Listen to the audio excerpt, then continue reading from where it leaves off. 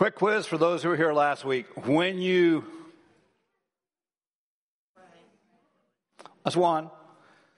When you pray, when you give, when you fast, one more, and when you forgive. Now, it would absolutely seem unfair that God would command those things for us in our lives unless He was giving us the power and enabling through the Holy Spirit to see those things done. Would that not be true? That is absolutely true. And so here's what we know. Anytime God gives us something to do, He has already provided for us. In fact, Peter talks about it when he says that God has given us everything for life and godliness. So we're not missing anything. So when we hear that and when we read the scripture as we are in Matthew 6, we'll go back to that in a moment. But when we hear all that and then we look around us, we're not really seeing that. And so that means there's a disconnect. And remember the list we've been working on? These 10, it's a progression. And it's not, this is not 100% ironclad. This is the way it always works. But it seems like if someone comes to know Christ and they get started and they're involved in that, they get to a place where in number 6 there's this holy disconnect, a holy discontent, which is a holy disconnect. And people begin to pull back and pull away. And I'm wondering if a lot of that isn't the fact that we don't understand the empowering, the enabling of God to us, for us, through the Holy Spirit. And maybe it's the next two that's up there, that's what we're going to talk about this morning, is brokenness, surrender, and submission. Here's what I can promise you. When you find someone who has gone through brokenness, and they have realized that all that process was God building their character, then you recognize something different about that person. Remember the disciples when they were arrested and they were on trial? And it was said, wait a minute, these are unlearned men. Or these men have not gone through the same kind of training, theological training, or even any type of educational process like we have, that being the religious leaders. And so what they did was they said, but these men they've been with Jesus. And the thing they didn't say was that these men have been with Jesus and they were there for the outpouring and the giving of the Holy Spirit. It is not based upon my educational status. It's not based upon my economics. It's not even based on how pretty I am. It's all about the relationship that we have with God in Christ by the Holy Spirit. So with that in mind, and moving toward brokenness and surrender today as part of the message, I want us to go back to Matthew chapter 6. I didn't get it finished last week, so let's see if we can get to it this week.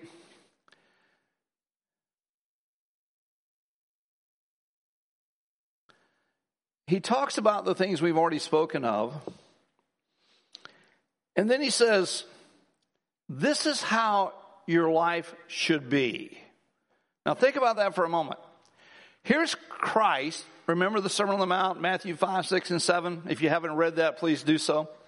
And continue to read it over and over because it's just nugget after nugget of truth and revelation the Holy Spirit will give. Do not store up for yourselves treasures on earth where moth and vermin destroy and where thieves can break in and steal. So he's talking about when you give, when you pray, when you forgive, when you fast. And then it's like he almost switches gears.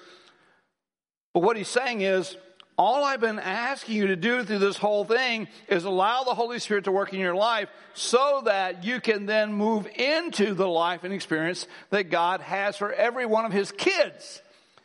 This is not just for a few. This is for everyone. So if you're one of His kids, this is for you.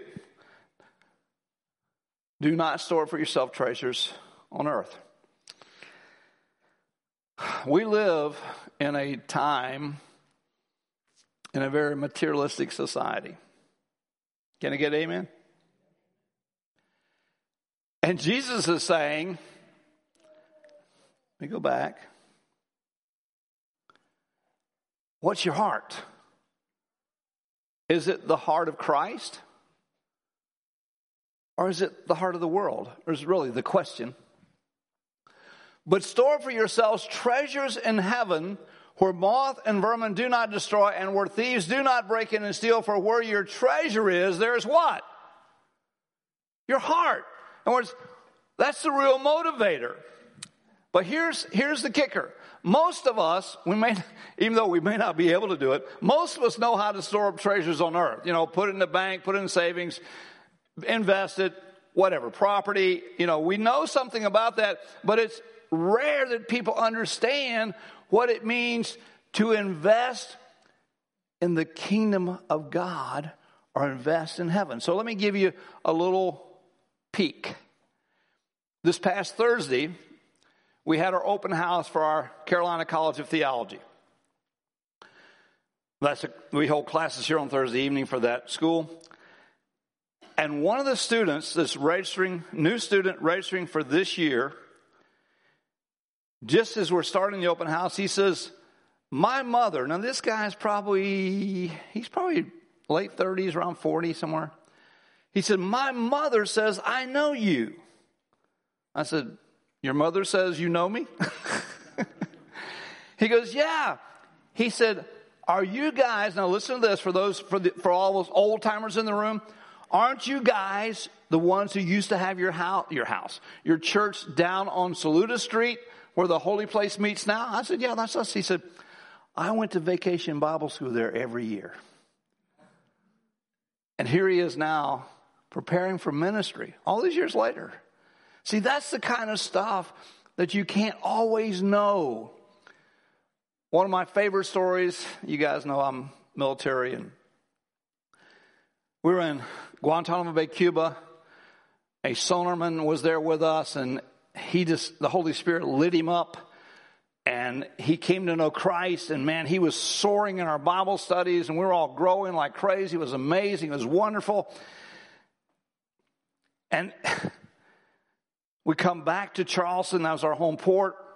And the closer we got to Charleston, the more depressed he became. I'm thinking, this guy's a new Christian. He's studying. He's doing well. Why is he getting that way? And he goes, well, you don't understand.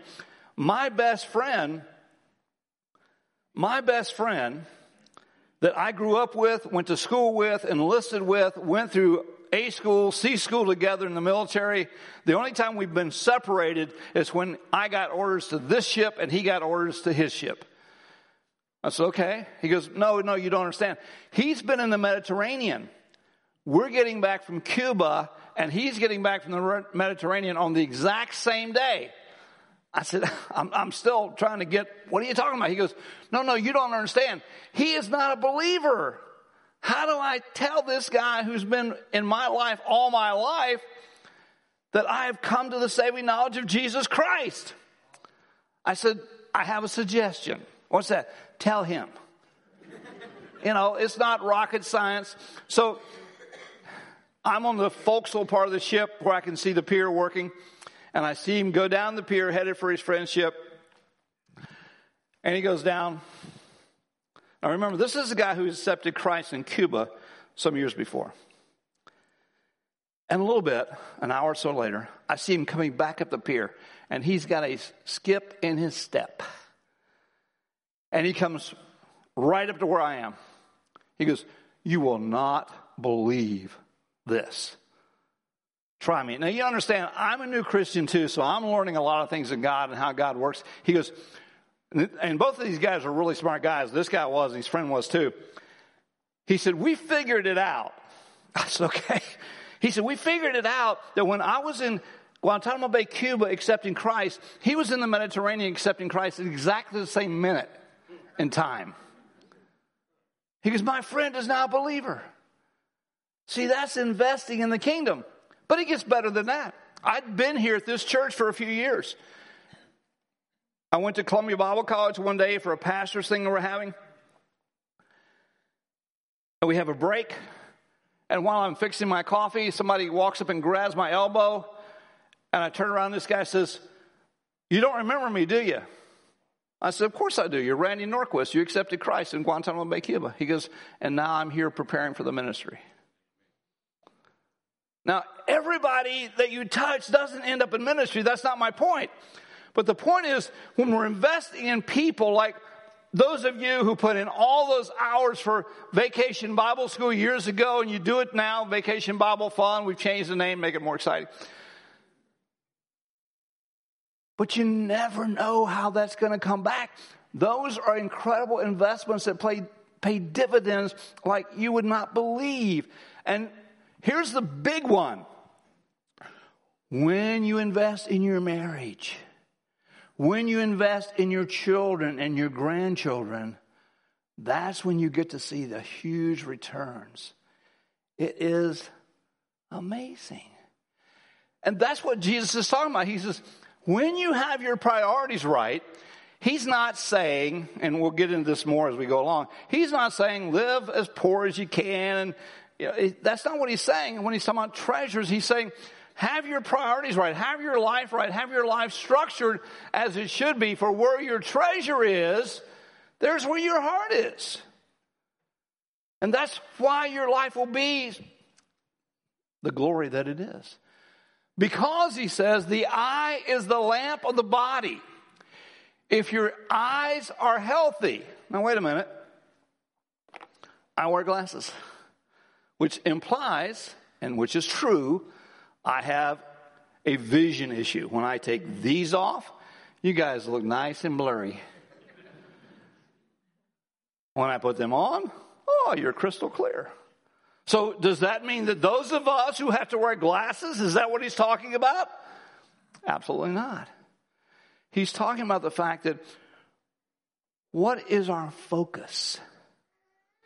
If our focus is on everything about this world and getting it and getting it and getting it and just, is our focus on him and the things that are important to him, which creates a reality that is his for us in our life.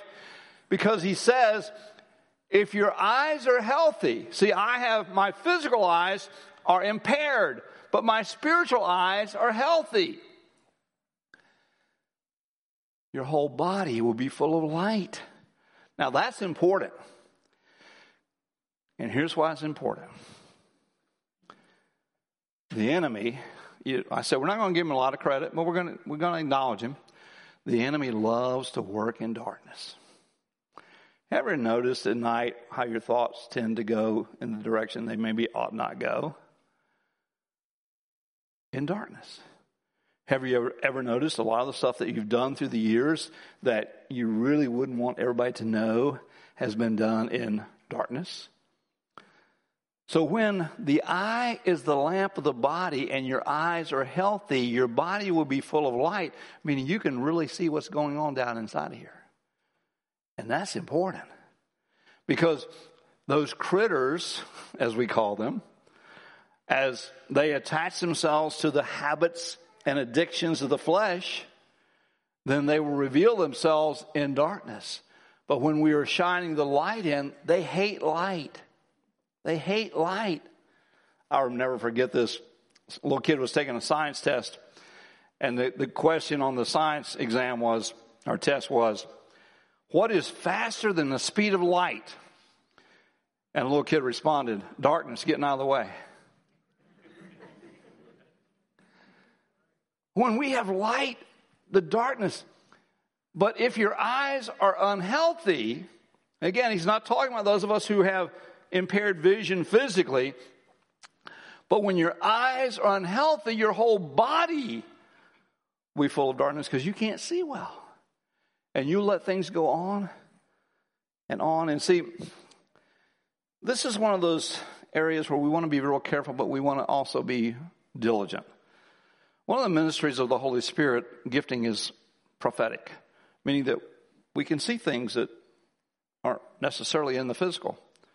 We have to be careful about that because it can become judgmental and critical and accusational, and that's not our point.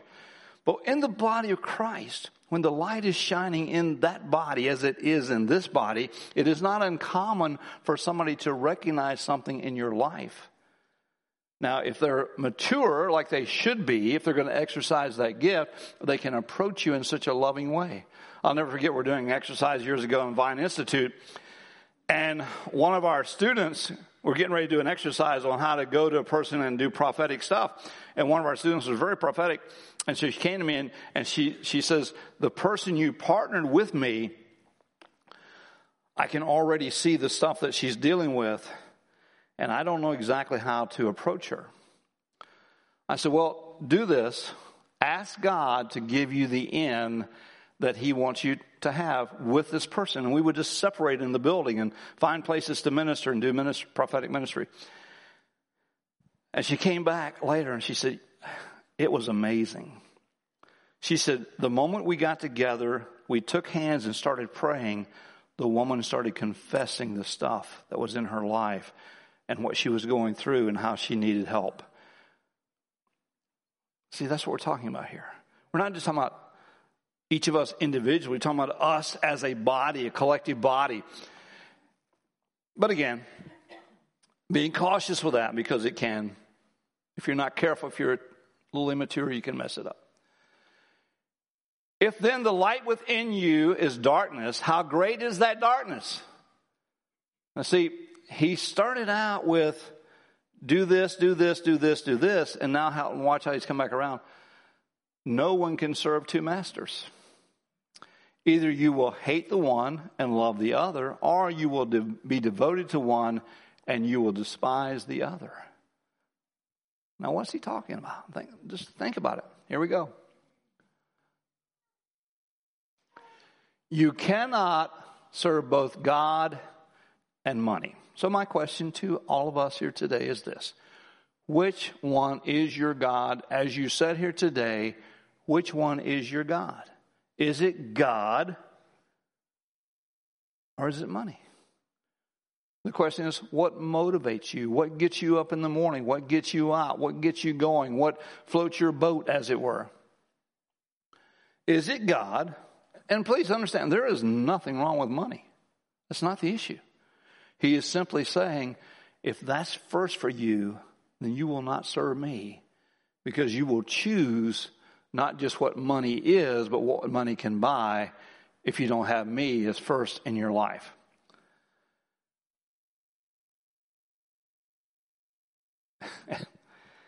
Because the thing about money is,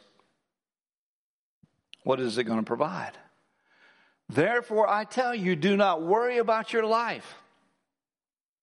Now, is Jesus saying,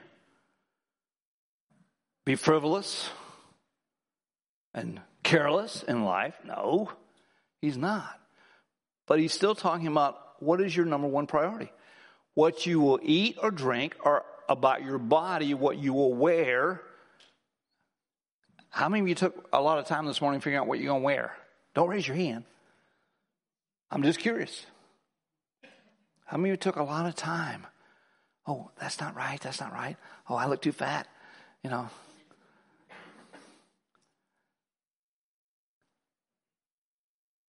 Is not your life more than food, and the body more than clothing? Now again, yes, we should eat, and yes, it should be nutritional, and yes, we don't need all the sugar that we consume in our world today.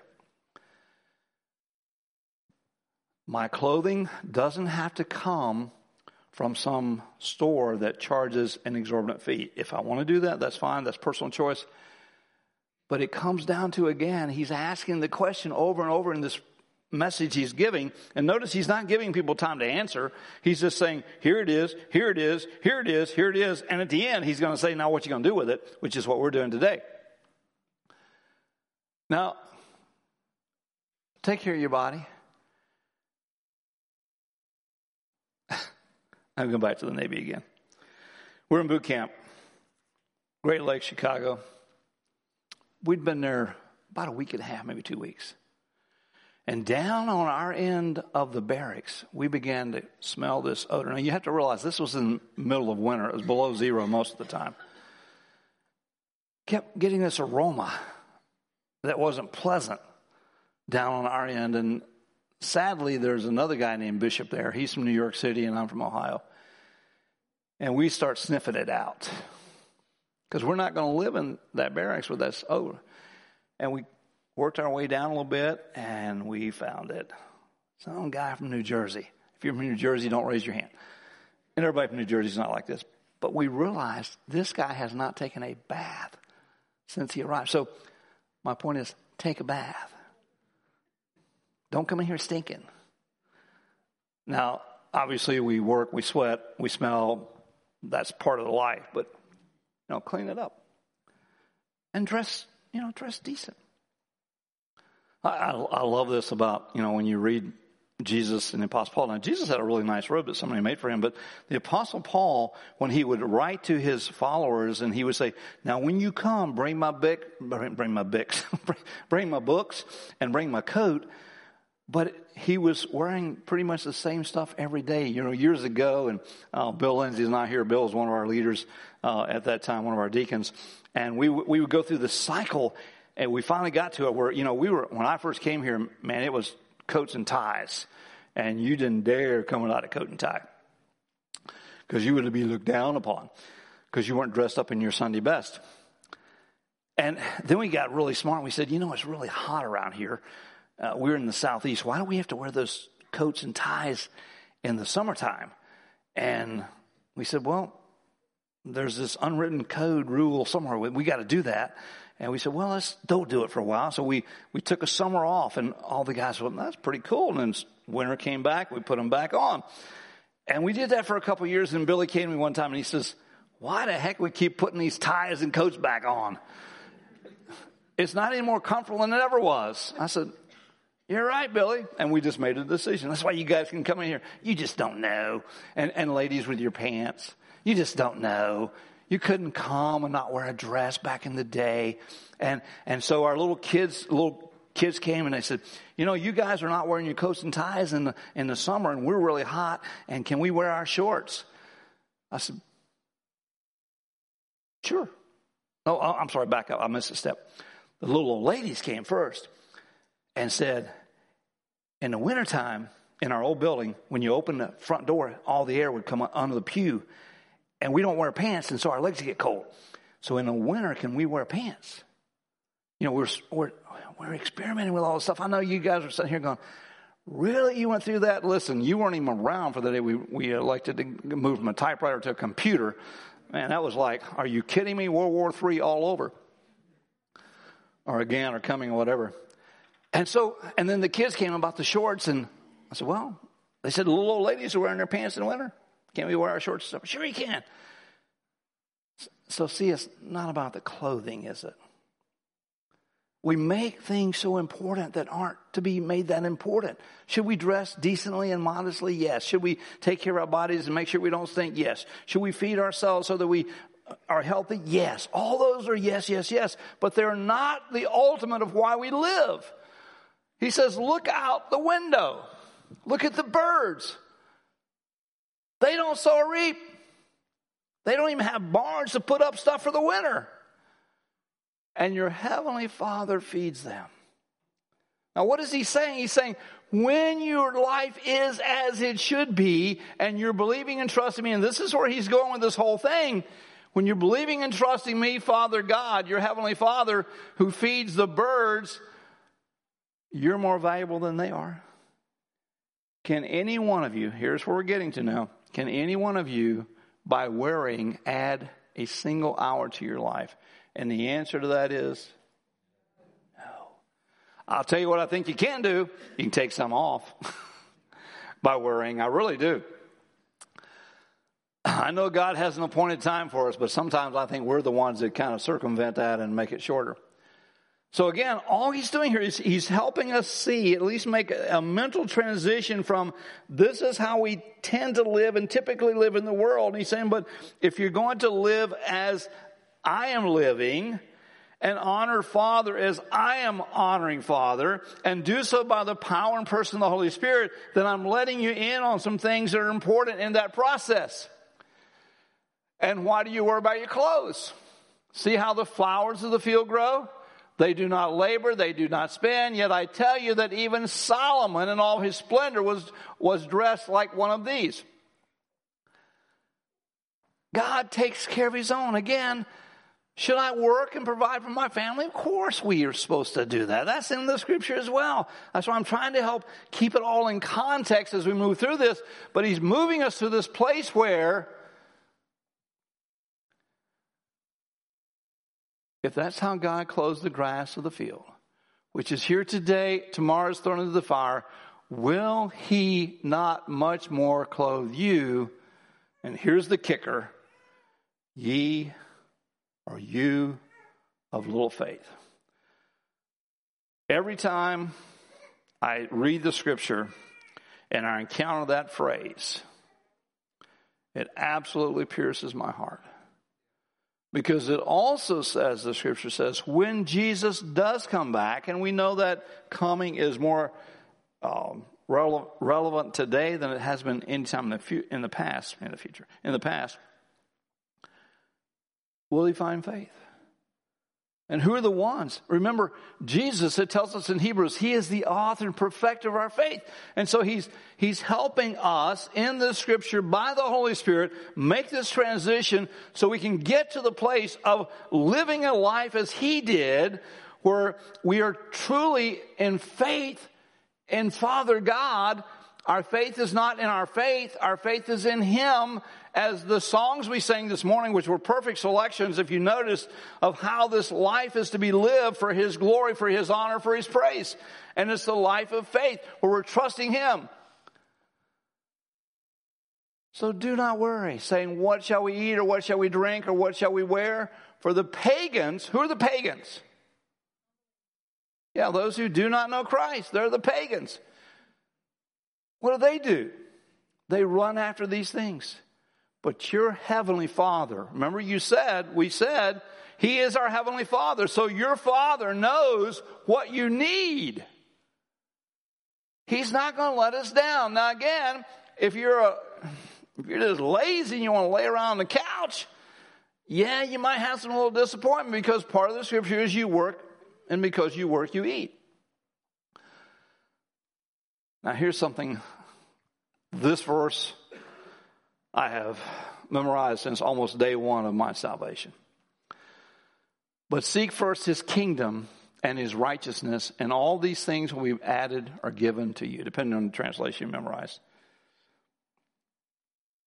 Do you know the context of this is not a theoretical, happy possibility? The context of the original language is literally saying, I command you, seek first his kingdom. So, think about it like this. If I am not seeking his kingdom first, then am I in his will or out of his will? Out of his will, if I'm not. Exactly. But seek first his kingdom and his righteousness, and all these things will be given to you as well. Therefore, do not worry about tomorrow. James says, life is like a vapor. Here today, gone tomorrow. We don't know how it's going to be. For tomorrow will worry about itself. Each day has enough trouble of its own. Now, we took this little movement into Matthew 6 to kind of help us understand that process that we talked about at the very beginning, and we have every week over the last few weeks, to get to the place where we are in this relationship with Father God because of Jesus Christ giving his life and by the power of the Holy Spirit being exercised in our life. But here's the thing that's the kicker. God wants us to be those who live by faith, who are not living in anxiety and living in worry. And so what he has to do is build character into our lives. And this is one of the methods of doing that. I want you to know Christ. I want to know Christ, Paul says in Philippians 3:10. Yes, to know the power of his resurrection. And I also want to participate in his suffering. And be like him in his death. So I'm dying to self. I'm going through the things that God has allowed me to go through or is allowing me to go through to build the character that will be a testimony and a witness to those who view my life as one who is in him. Now think about that just for a moment, because we have to ask ourselves the question, what brings brokenness? Sometimes it's circumstances, is it not? Circumstances beyond our control. It can be health issues. It can be financial issues. It can be relational issues. Those things that knock us off our feet, so to speak. And God will use them. The only common denominator here is how we're going to respond to them, either in worry, anxiety, or in submission to God, and learn what he wants us to learn in the process. Or it can be just the Holy Spirit of God breaking us down so we can live out the life that he has for us. And I can give you very specific times in my life where God was so impressing upon me, the Holy Spirit was working so deeply that he would break me, and I would literally just be in tears, moaning and weeping before God. He's saying, oh, sign me up for that. Yeah, I know. Yeah, I didn't used to cry either, but God showed me I can, and I can still be a man about that. But in those times where he was just breaking stuff off my life that needed to be gone, and it just amazes me, because I'm thinking, yeah, I'm a few years older, but how did I get all that junk in there? You know, that he has to take so much time in his loving, caring way to bring it out, because he wants to build a character in my life that will be a witness and testimony for his glory, and he'll do whatever it takes. And guess what? I signed up for it. Early on, God, whatever it takes. I didn't know what that meant. God, whatever it takes. And then one time, one of the songs was about pride or something. Maybe Chris said it. One time, man, everything we were doing was absolutely, are you kidding me? God is in this, and God, you know, we tell people all the time, we have good ideas, we have great ideas, and you have God ideas, and you have to learn the difference. But everything we touched, if you want to call it the Midas touch, or in this case, the God touch, where it just basically turned to treasure, whatever we did. And then we started getting attacked, and I will never do this stupid thing again. But as we started getting attacked, I said, is that all you got? Bring it. He did. And I went down. God, I went down. Don't do that. Don't pray that prayer. But I would encourage you to pray, Lord, whatever you want to do in my life for me to be the man, the woman, the boy, the girl you want to be, do whatever it is you want me to do. But be ready for what he's going to do, because he loves you so much, he'll break you. Because he wants you to know the power of the resurrection, but you can't get there without dying to self and learning to suffer appropriately. And then surrender and submission. Then he said to them all, whoever wants to be my disciple must deny themselves, take up their cross daily, die to self daily, follow me. For whoever wants to save their life will lose it, but whoever loses their life for me will save it. It's back to, where's your treasure? Is it in him or is it in stuff? And we all decide. And sadly, along the way, it isn't uncommon for us to get caught up in worry and anxiety that often leads to fear and sometimes even to paranoia if we're not careful and allow God to have his way in our life. Now, here's my question for God this morning before this service. Lord, are you willing to do in our lives all the things you want to do? How do you think God answered that prayer? He said yes. The question is, what are we willing to let him do in our lives? So here's how we're going to do this.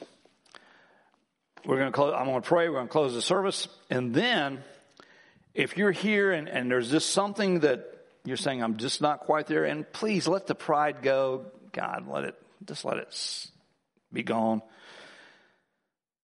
And just come down here if you're just saying there's something there's something I know God wants more. I've had a tendency toward anxiety or worry or fear or whatever. And I just want somebody to pray over me. So we're going to dismiss the service, but if that's you, come down here. We're not going to take a lot of time, but I'm just going to pray with you, pray for you. And let's see what God does, because I know God is in this transformational business. And because he is, it's always about our willingness.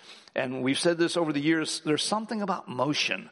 And so just coming here and you're not, other people going out the back doors or going to get their kids or go home or go get something to eat, whatever. And you're just going to take a few minutes to come down here and say, let's just take this time and let God do a work that he wants to do. So please stand as we pray. Heavenly Father, thank you today for life abundant, and life eternal. And thank you that our life is in you, Father. Our life is in you. And we bow to you. And we praise you. And thank you that your truth is what sets us free. And so thank you now for doing that work of grace in each of us. In Christ's name, amen.